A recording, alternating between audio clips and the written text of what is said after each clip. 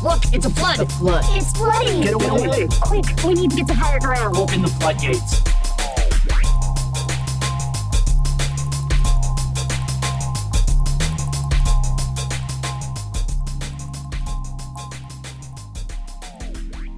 All right, everybody, it is The Flood with just Ziggy today.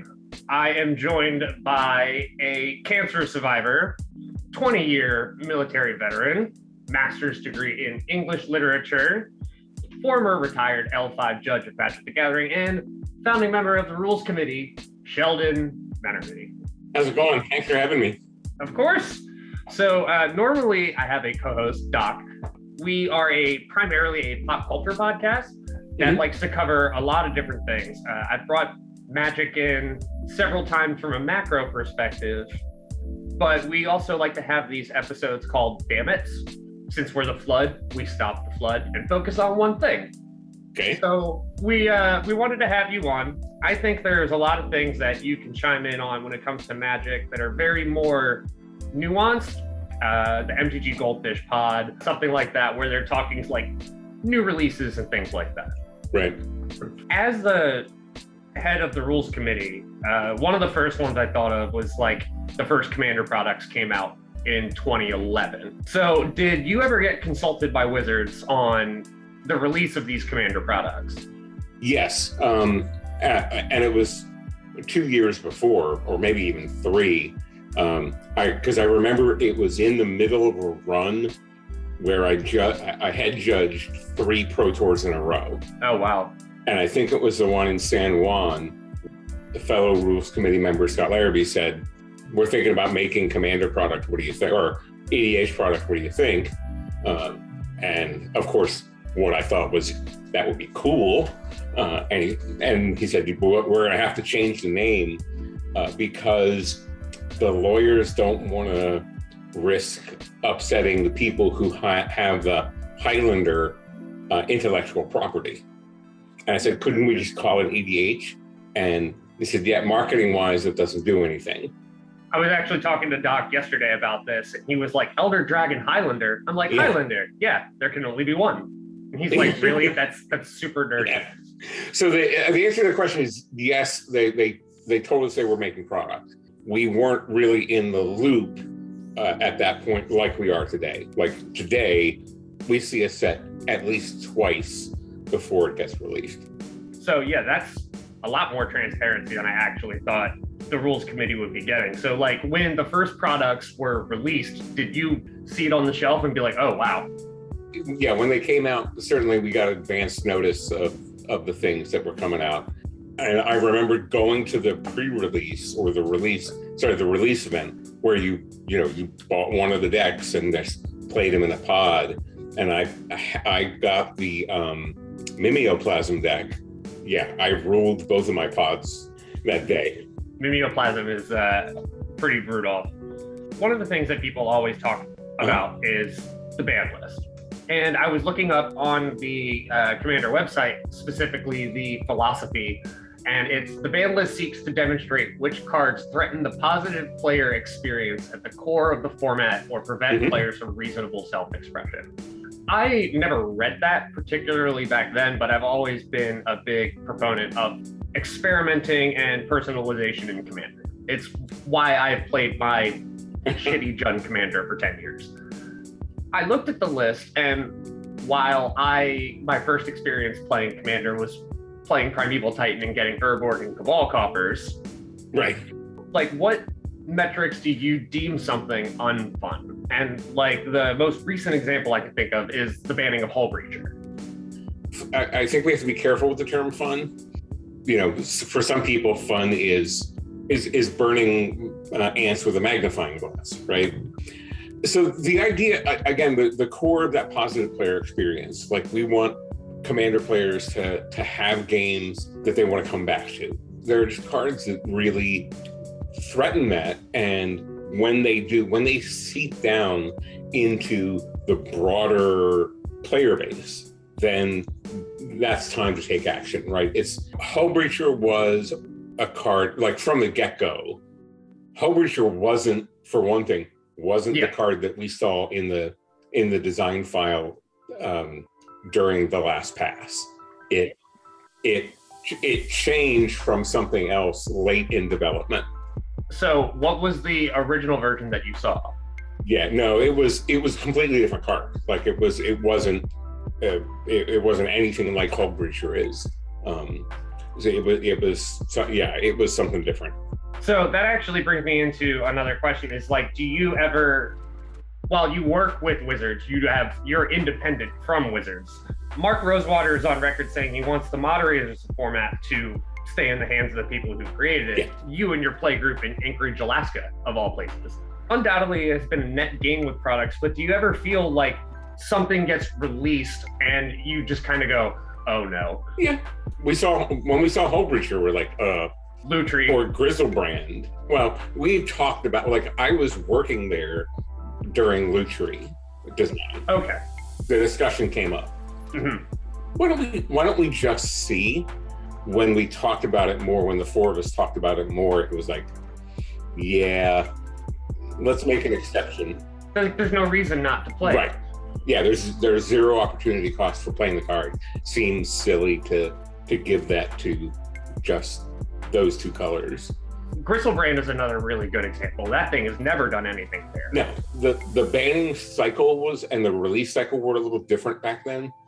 But we knew that Griselbrand was going to live for 3 weeks or whatever until the next ban announcement. There's really never was Commander. There's never a reason to emergency ban something. A card we know we're going to ban out of the gate, we just do. The real thing is we have such a great relationship with them. They've told us, like at the Aaron Forsyth level, they've told us, if you need to ban something that we make, do it. The health of the format's in your hands. And I understand, we understand that not every card printed is printed for Commander. I looked at Hullbreacher and I'm like, this is a legacy card. Yeah. You know, there are cards that are just not good for the format, which may be great for other formats. And that's fine. Yeah. You know, not every card is designed for Commander. Yeah. Just like every card is not designed for 1v1. Sure. And you can see the opposite of that with True Name Nemesis. Right. Yeah, I mean, there are cards that are houses in other formats that are perfectly unplayable for Commander, and that's fine. You know, I guess we're king of the hill now, but there are still other formats in Magic. Actually, having them healthy is good for us. Other formats being good help make Commander better. The rising tide lifts all ships, as it were. Yep. So I don't know if we circled back to the answer to the previous question, but the idea is once a card that we think is really negative for the broader player base, Fast as Oracle is not a problem for 99% of Commander. I have a rather strong opinion about that card. I think that for the most part, we want to keep the ban list short as possible. We don't want to make changes drastically or quickly. Like we want stability. You know, today, as we're recording this, today was the quarterly ban list announcement, and there were no changes. And some people, you know, and we talked in the announcement, we talked about keeping our fingers on the pulse of returning to in-person play. And of course, with Streets of New Capenna making so many treasures, is it going to warrant a harder look at Dockside Extortionist? So if Dockside, again, starts matriculating down into having a negative impact on the target demographic games, then that's the time we'll take action. The 5-turn game and the 12-plus turn game that we sort of focus on are radically different animals. A card that has such a drastic impact on the shorter game may not have one in the longer game. And in the case of Dockside, Toby Elliott has been unknown to the rest of us for about a month until he finally told us, tracking how much mana a Dockside Extortionist would make for each of us on the first 6 or 7 turns of every game that we played together. That's some heavy data crunching. And for everybody, Toby Elliott is another member of the rules committee right now. Correct. And another former level 5 judge. Record for most pro tours as a head judge. Yes, he broke my record, in fact. Wow. How do you feel about that? It's Toby is one of my closest friends in the world. So if somebody was going to do it, it makes me think like LeBron James chasing Kareem's record. Like in our games, a turn 2 dockside extortionist may net you 0 mana. In fact, there was a game week before last, I think, that I would have never made mana with a dockside extortionist. Watching like my friend is a huge CEDH player, like dedicated ad nauseum player. If I sold that to him, his mind would be blown. He's just assuming that dockside is always making at least 3 treasures. Yeah, there are times for us that it would. That, Scott Larrabee, one of the other members of the rules committee, is kind of addicted to enchantments. So there are times, he has a Daxo stack. He has a cold Daxo stack. Just by him, you'd probably get a mana geyser. The one thing with dockside extortionist that I looked up is he actually is becoming a little bit more ubiquitous in the card pool. I looked at the EDH rec statistics, and right now dockside stands to be in 20% of all EDH decks, where if you make sense of the color pie, that fits perfectly. I think that means it's in 20% of the decks it could possibly be in. Oh, yeah, that would make sense. But 20% is still a lot. I mean, Magic has over 25,000 unique cards. Dockside's price has doubled, tripled in the past year. It's gotten expensive. We'll start with this before I go into financial implications. Did you ever imagine that your position as a rules committee advisor or member would hold as much weight for so many people and so many people's wallets as it does? No, for sure, no. There was a moment at the first Command Fest. I got there early. They let me in. Sat down at the table, waited for the people to come in. People came in, started playing games. It was about an hour later, and I stood up to stretch my legs, and I looked around the room, and there were like 1,100 people playing Commander. There was a time that I wouldn't have imagined 1,100 people in the world playing EDH, let alone being in one room together. It's funny, I just finished another interview and I said, we didn't set out to rule the world, but here we are. Right? It was never our intention to be anything other than a niche format, a relaxation point for judges working big events. The format sprung from professional judges playing together, really. I mean, the idea, like the Alaska group gave me the seed of an idea. Did you all actually play the Elder Dragons? They did. I never actually played with them. It was 5 people. That's awesome. That all had the Elder Dragons. And then when I said, hey, maybe this is got something that I could do something with, let's talk about doing it. They had to expand the pool because back then, if somebody was playing one of the generals that we called them back in the day, you couldn't play it. Nobody else could play it. Because, again, we imagined, like Richard Garfield, I think a little bit, imagined a very closed pool of players playing together. Do you think that might actually be part of the reason why Richard Garfield included ante as a mechanic? Because he's like, oh, you can just win it back from your friends. Yeah, I guess. It's, again, the cards are going to circulate around that. You first discovered it in 1993, so the game was literally a year old. I mean, the EDH didn't come along too much later. That was 2002. Okay, you all began playing in 1993. Yes, yeah. Yeah, I was at the Gen Con where the first Magic cards were released. What came in the starter or the booster? I don't remember the starter, but I walked away from the dealer's table and opened the booster, and the rare in it was Time Walk. Real good. Do you still have it? I feel like every Magic player has the Dang, I got rid of that card before I got rid of that card a little too early. Yeah. I luckily, I had to just recently sell my blinged out Sequar Deathkeeper deck. Thanks for changing the Commander Death trigger, by the way, because that eliminated an entire piece of a combo I needed. So thanks for that. Made him as strong as Crush. But I bought all the stuff at like pre-pandemic. I got like Judge Foil Yawgmoth's Will for $250. Imperial Recruiter for like $50. All of this stuff super cheap.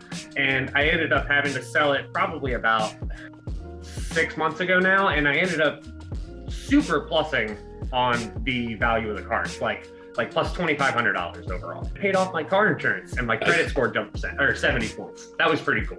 Like I said, it goes into these like heavy financial implications where while yes, a lot of the cards I sold were foil and therefore way more expensive, but certain cards that come in non-foil, like Dockside or the very infamous reserve list. Now, I know the reserve list cards are not cards you're going to particularly look at for banning because they're not as ubiquitous. They're harder to maintain. And if you ban Gaia's Cradle, you're going to have some upset people. I feel like the chairman of the Fed sometimes. Talking about a card will move markets. And I think that we have to be really, really sensitive, you know, sort of me as the spokesperson for the group, to be really, really sensitive to how we talk about cards. The secondary market can't be an impact on whether we ban cards or not, right? We can't go down that rabbit hole. I don't want us involved in the secondary market in any meaningful way. Is it something that you monitor or at least are somewhat aware of? Sensitive to, I think is the right term. The main thing is that it would be a real difficult spiral to go down if we got involved in it. We could certainly, you know, there's a lot of room for bad things to happen, and we want our integrity to be well above reproach. Even though the narrative wouldn't be true, narratives around it could develop. Like the rules committee is in the back pocket of like this G player. Right. Reddit says that already, right? With every banning or unbanning, there's a conspiracy theory somewhere about insider trading or the RC bought up all the world fires or, you know, whatever crazy thing that they're going to say. Personally, I won't buy or sell a card within a month before an announcement, because I wouldn't want, you know, there's somebody working at Star City Games who I sell a 6 foil Primeval Titans to. The little exclamation point goes on above their head. Holy crap, he's dumping his Primeval Titans. That card is getting banned. I have a little box with my 6 foil Primeval Titans still in it that are now worth next to nothing. And that's okay by me, right? We have to, first thing is the health of the format. We have to be aware of the secondary market.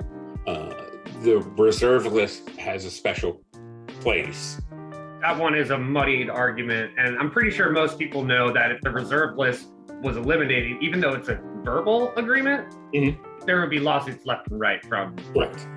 I actually interviewed Mark Mestico about 4 months ago now. Despite the fact that he has hundreds of thousands of dollars of reserve list cards in his basement, he wants to get rid of that as soon as possible because, like you, he has like the player's mindset. People should know what it's like to play a Gaia's Cradle. Sure. Yeah, I mean, one of the reasons we want to keep the ban list small is because we don't want to take people's toys away from them. Yeah. We don't like banning cards, really. And you shouldn't. So I've been playing card games since I was 12. Started with Yu-Gi-Oh!, switched to Magic in 2011. So all of this 2011 and on stuff, I'm actually like, oh, I was there. I kind of get it. But Yu-Gi-Oh! Is notorious, especially at this point, for banning overpowered cards to make room for the next overpowered archetype. Yeah, we're not going to do that, right? I want the ban list tight. I don't want us making changes very often because I think other formats are constantly, especially standard or rotating format standard and modern. Well, I mean, modern is a little slower, but I want Commander to be this sort of bastion of stability in a chaotic world. Mm-hmm. Our announcements are quarterly, tied to the release of big sets. I want us to be somebody that you can count on to be there doing the thing that they're doing on a regular basis. Changing just for change's sake is a kind of chaos that we don't want to introduce into an eternal format. How do you think your banning process, Commander, would differ than Wizards' banning process for something like Standard or Modern or Legacy? Like Smuggler's Copter didn't survive in Pioneer 3 months. The answer to that is they want a balanced tournament environment. Mm-hmm. We want the best possible Commander games that people can play. Balance, when people talk about balance, one, I want to know what they mean because I don't think it means what they think it means. Two, if the format were unbalanced in a way that everybody was having a great time playing it, then unbalanced would be the way to go. The way you said that, I'm like, this is that master's in English lit showing through. He's like, what do you mean by balance? Right? I'm a media communications major, so I do the same thing all the time. Editing, being an editor as well, I think the most common phrase I have is, what are you trying to say here? And when, people say stuff, I'm like, okay, but like, what are you getting at? Like, what are the takeaways here? And the real thing is, we don't care about balance. We don't care about tournament formats. We don't care. We don't care about Commander as a tournament format. As a matter of fact, we're actively trying to make sure that Commander doesn't become a tournament format. I get messages from my friend all the time. He's like, look at these Commander tournament deck lists. And I look at it and it's 89 of the same 99 cards. CEDH is also, like I said, its own animal, which has the debate, I'm sure, that has been brought up of making it its quote unquote separate format. Yeah, well, but that doesn't do anything. The thing about that is it's not big enough to spin off. Uh-huh. The player base is vocal, but they don't represent a significant percentage of Commander players. The CEDH percentage of people on Twitter is much higher than the CEDH players. Yes, exactly.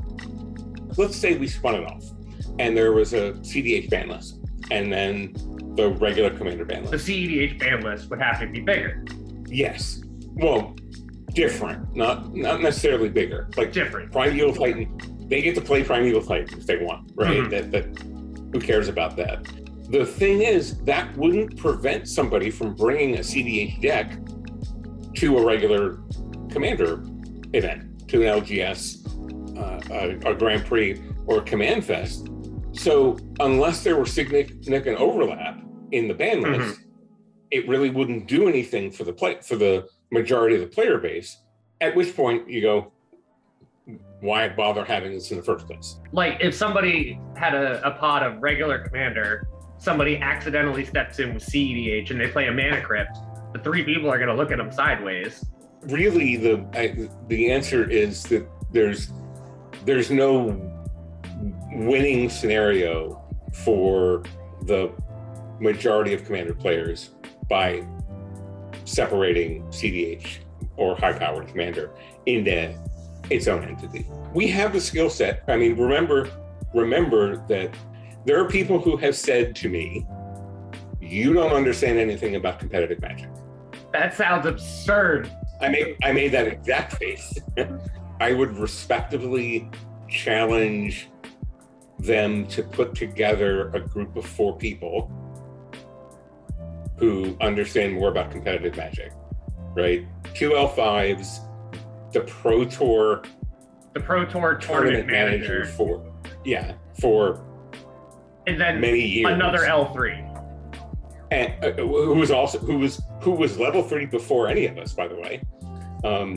And Gavin was, Gavin's sort of the least experienced of all of us, but he was a level 3 a regional coordinator, Mhm. and a net rep. So, you know, they're like put together your squad. I don't think we can do much better. I think we could successfully manage a CDH ban list. There's just no upside for us doing it. Putting it that way is a way that I've never really heard the argument phrased before. Because at that point, like, you can even just look at it from a logistic perspective. Like, you're schisming an already separated player base from the tournament scene. That would just kind of be socially awkward. Like, people, like, you'd have the guy with the CEDH deck who now can't find a play group. My real worry, and I have a group of 7 or 8 CDHers that I talk to on a regular basis. Mm-hmm. Like, we have a small Discord that we get together in, and I ask questions, we talk. You know, just yesterday I asked, so what new Capenna cards do you think are going to get played in high power? And we talk all the time. One of the things that I would worry about by splitting off CDH is to effectively kill them. Like, I think it would ghettoize them and really just choke off the resources that they have for finding other players. I don't want to do that. It's like, I don't want them to go away. You don't want to, like, be responsible for ruining friend groups. Yeah. This is really enlightening, knowing that your position of leadership that you didn't even really ask for the weight that it is now.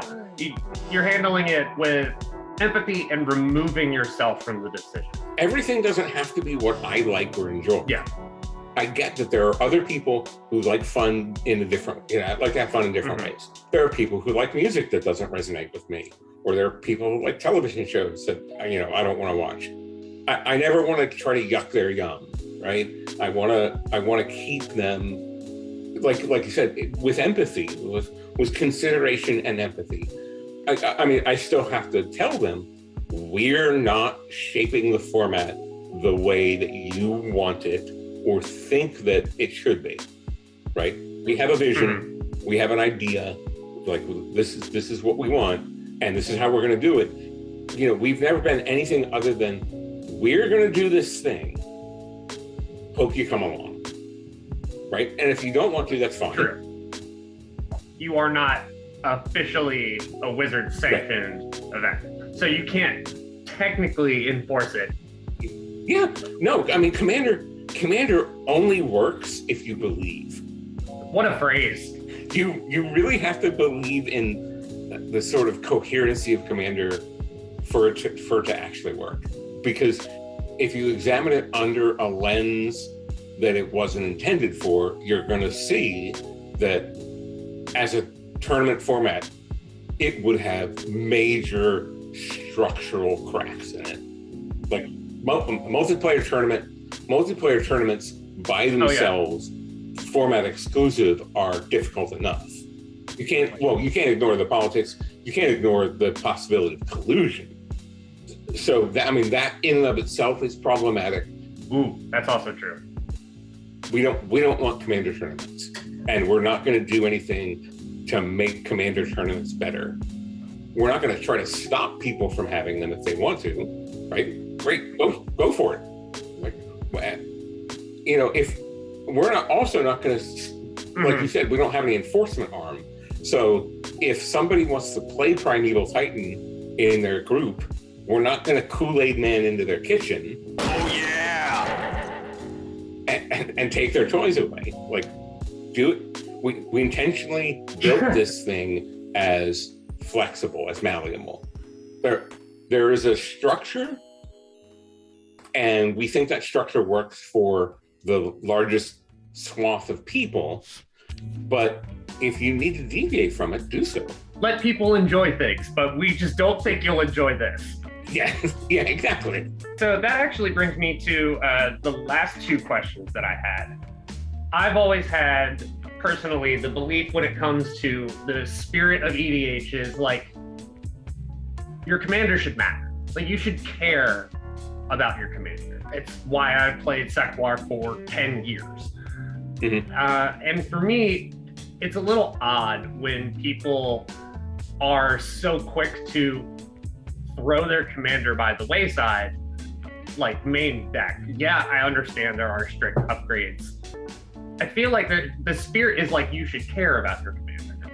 Now, I know everybody has all these other decks now. I think the spirit is that you should care about what you care about.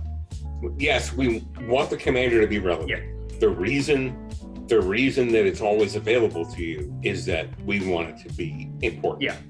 I tinkered around with ideas back in the early days. I'm talking, 2004, 2005, 2006, of making the commander more relevant. Like, you couldn't win the game unless you had cast your commander once, or your commander had to be in play for you to be able to win the game. Like all these kind of crazy ideas. Quite honestly, again, going back to what we talked about earlier, when I got the seed of this format, the commander was in the deck, was shuffled into the 100. The first two things that I did were get the commander out of the deck so that you could always have it. They also had even basic lands were singleton. Oh, wow. And I'm like, this will never fly. Again, in 2002, making a non-basic land mana base was really hard especially for 3 colors. Yeah.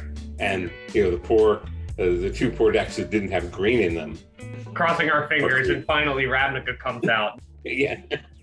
How would you describe the spirit of EDH, considering you are one of the people responsible for it spreading as much as it is? The spirit of Commander is a group of people enjoying themselves together. It's 4 friends or 4 people who might be future friends getting together and having a good time, and a game breaking out underneath. The spirit of Commander is that it's a social format first and a mechanical one second. The social part of it is really the important one. Again, going back to its roots of us blowing off steam backstage at the Pro Tour. Mm-hmm. And we wanted to, we just spent 10 hours or 12 hours at the highest level of Magic, right? Yeah. Yes, the judge experience is different than the player experience, but if you have Kibler and Paolo looking at you and they're just like, "Come on, bud, what do you got?" Right.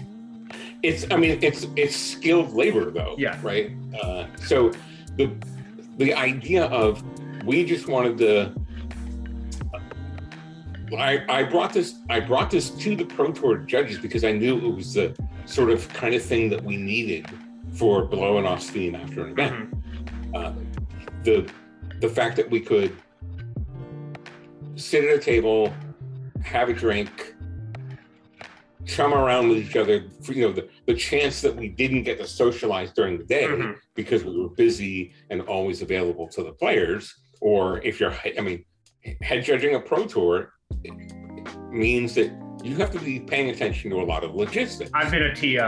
I can somewhat relate. And you're managing. At that point, you're managing a team of people, mm-hmm. And managing a team of highly skilled people. In fact, which has its own challenges. So this was definitely it was intended to be the sort of beer and pretzels format from the get-go. I liked that. That was one of the things I saw the possibility of, and the social is really the spirit of the format, and what kind of game happens underneath is way less important. As long as everybody's on the same page, that's all that I would really care about. Interesting, considering I approached the question with an individualist mindset, and you came back with, well, it's the social part first. Right. And I think a lot of players actually might forget that it is the social part first. Other formats are not. Mm-hmm. Like, right. This is not a format designed for spikes. This is the Johnny, Timmy, the Melvin, and the Volrath's playground. Correct. This is the format where you can have your Dune deck, or your deck that only has cards that are start with letters of your initials. Ashling and 99 Mountains. Yeah, right. The idea is just alien. Really, the idea of Commander is alien to other formats, to all other Magic formats.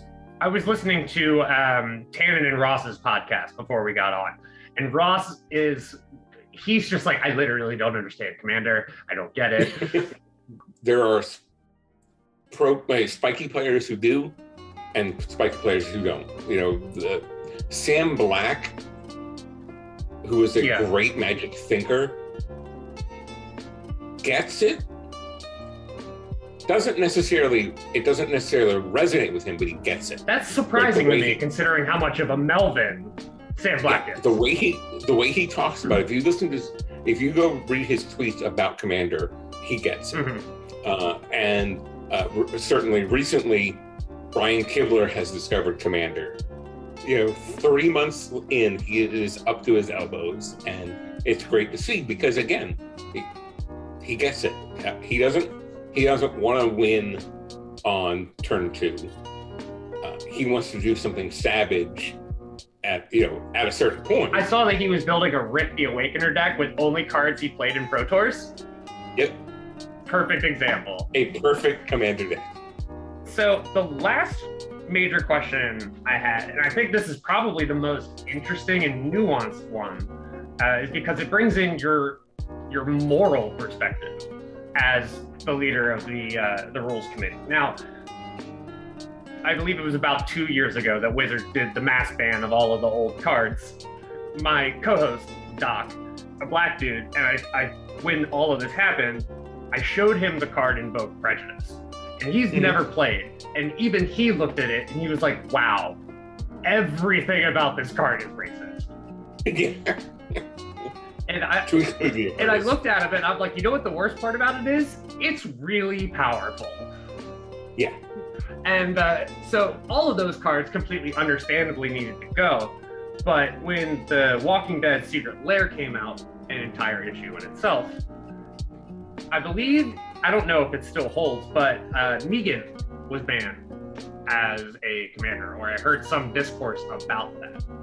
No, none of the Walking Dead cards ever got banned. No, I heard a lot of discourse about Negan. There certainly was a lot of chatter about these cards and about the Secret Lair coming out. People didn't like the idea of mechanically unique cards crossing IPs that not everybody had access to. There were markets in the world that didn't have access to them because of trade agreements, international commerce. It's an area I don't really know anything about, but like in Brazil, it just wasn't possible to get Secret Lairs. Oh wow! So, and that's not a tiny market, right? There was a lot of discourse about those cards, about Negan as a character, as a villain, and some of the things that he does on the show are pretty reprehensible. When I was working there, I had seen the cards mechanically. I didn't see the art, but I saw what the cards did. I'm like, these cards are fine for Commander. They're good. Like Rick is pretty good, but as like for a human's tribal deck or something. But the cards didn't set up any warning signs mechanically, and that's what we pay attention to. The depiction of Negan as a card was going around. Somebody on Twitter that I thought was really interesting. They were like, why can you represent Negan? Like, you can have a good villain that's like, doesn't like do all of these terrible things. And I'm like, well, for starters, what makes a villain? And Yawgmoth exists. His whole drive is based around eugenics. And like, we're not going to say that we want to idolize villains, but we know what a good villain is. And you can't have a good like story or even hero-villain relationship if the villain isn't villainous. I think you can, but yes, I get your point. I think it would be a subtle and difficultly crafted story where the bad person wasn't really villainous. And certainly I like stories where you're not sure who the villain actually is. Yeah. There's a great reading of Karate Kid where Daniel is actually the bad guy. And it's not Cobra Kai. Daniel is the aggressor in every situation. And Johnny is just reacting to it's floating around. You can probably find it on YouTube or something. But it's an interesting reading. I think in some things you can have nuanced villains, but for broad appeal mass culture things, the villainy has to be clear. They can also have good, attributes. There was a Bond villain. There was one of the Bond villains in the Kim Basinger film, who, sure, he was the Bond bad guy, but he also used his fortune to, fund orphanages and stuff. So Thanos, while his methods were completely wrong, he had not justifiable, but an understandable motive. Yeah. Well, if he could snap his fingers and eliminate half of everybody, he could snap his fingers and provide enough resources for everybody. That's also true. I'm pretty sure he just didn't have that. He was like, wait, blind spot. But like him trying to solve the resource scarcity, right, is an understandable goal, even if his methods were completely egregious. Correct. This is something that's interesting to me with the Brothers War news set coming out, which I'm very excited for. I actually just finished. There's a great unofficial audiobook reading on Spotify by Phil Dawson. He actually just got through Brothers War and Planeswalker. Pulls no punches when it comes to Yawgmoth and Gix and Mishra.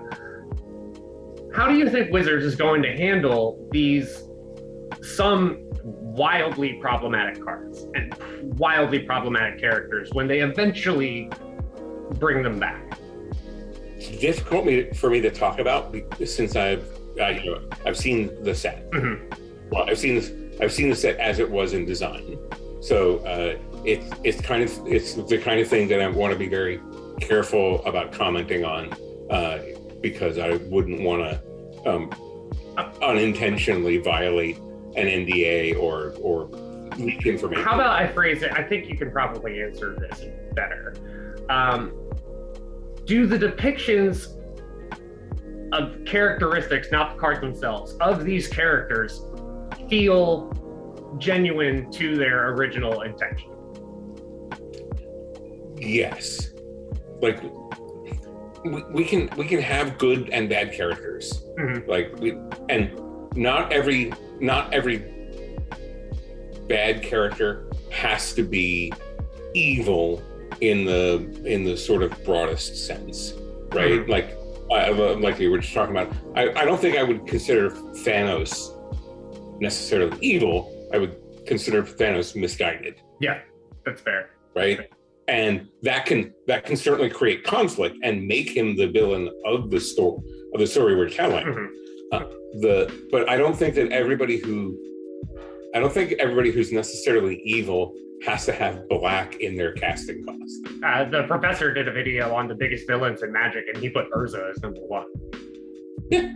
So I think that the design folks at Wizards of the Coast and the marketing folks at Wizards of the Coast are sensitive to how characters might be depicted. Certainly now.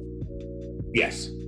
I certainly understand Wizards' is trepidation the right word when navigating all of this thing, considering their problematic past? Sure. That's something I'm interested to see moving forward, because these last 5 years have been a big change for Wizards. One of the ones that baffled me is there's been 116 secret layers since 2020. Really? 116. Wow. Yeah, you can't keep up. If you were a completionist collector, good luck. you got left behind. Toby was for a long time. I think he still has in his closet. He has a booster box of everything. That doesn't include secret layers.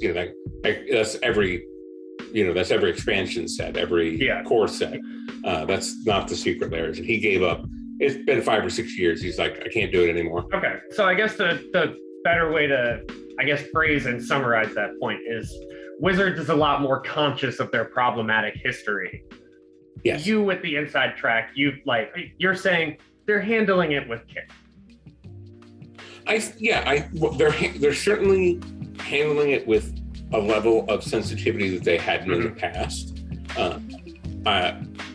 I'm not going to say that they're going to be perfect for everybody. Like, sometimes when you do something right for one demographic, it's wrong for another one. So there are certainly situations where there's no win, or there's always some loss. So I think their intentions are good, and whether they can deliver on the promise of that remains to be seen, right? They're gonna have to do it every time. Every set that comes out, they're gonna have to demonstrate that kind of sensitivity.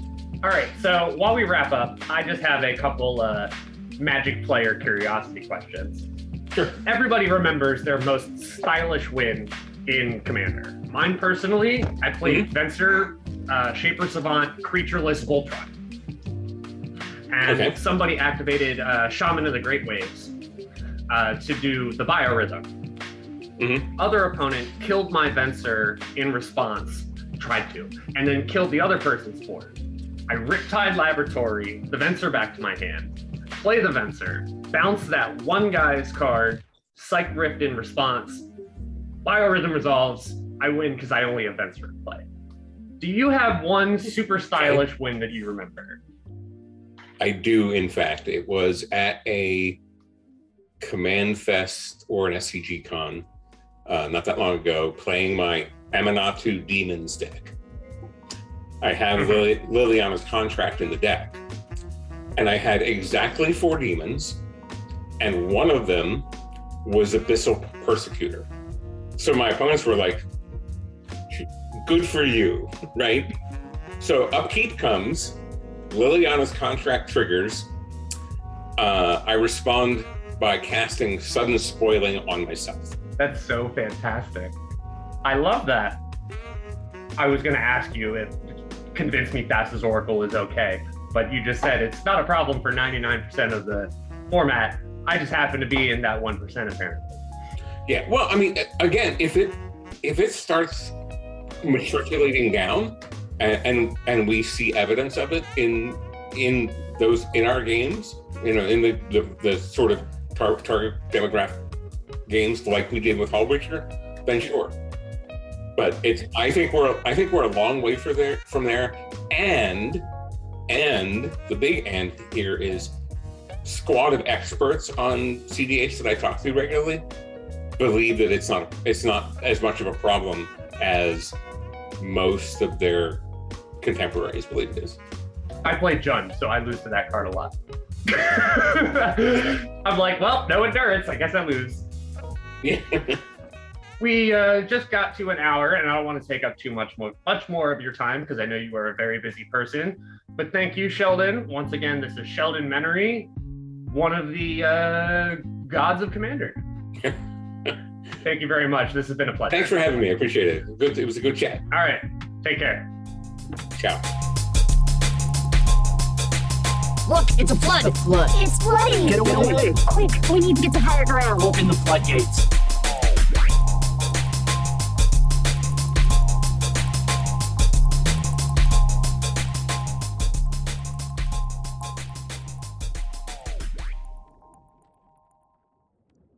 Wait, why can't we talk about Black Sun?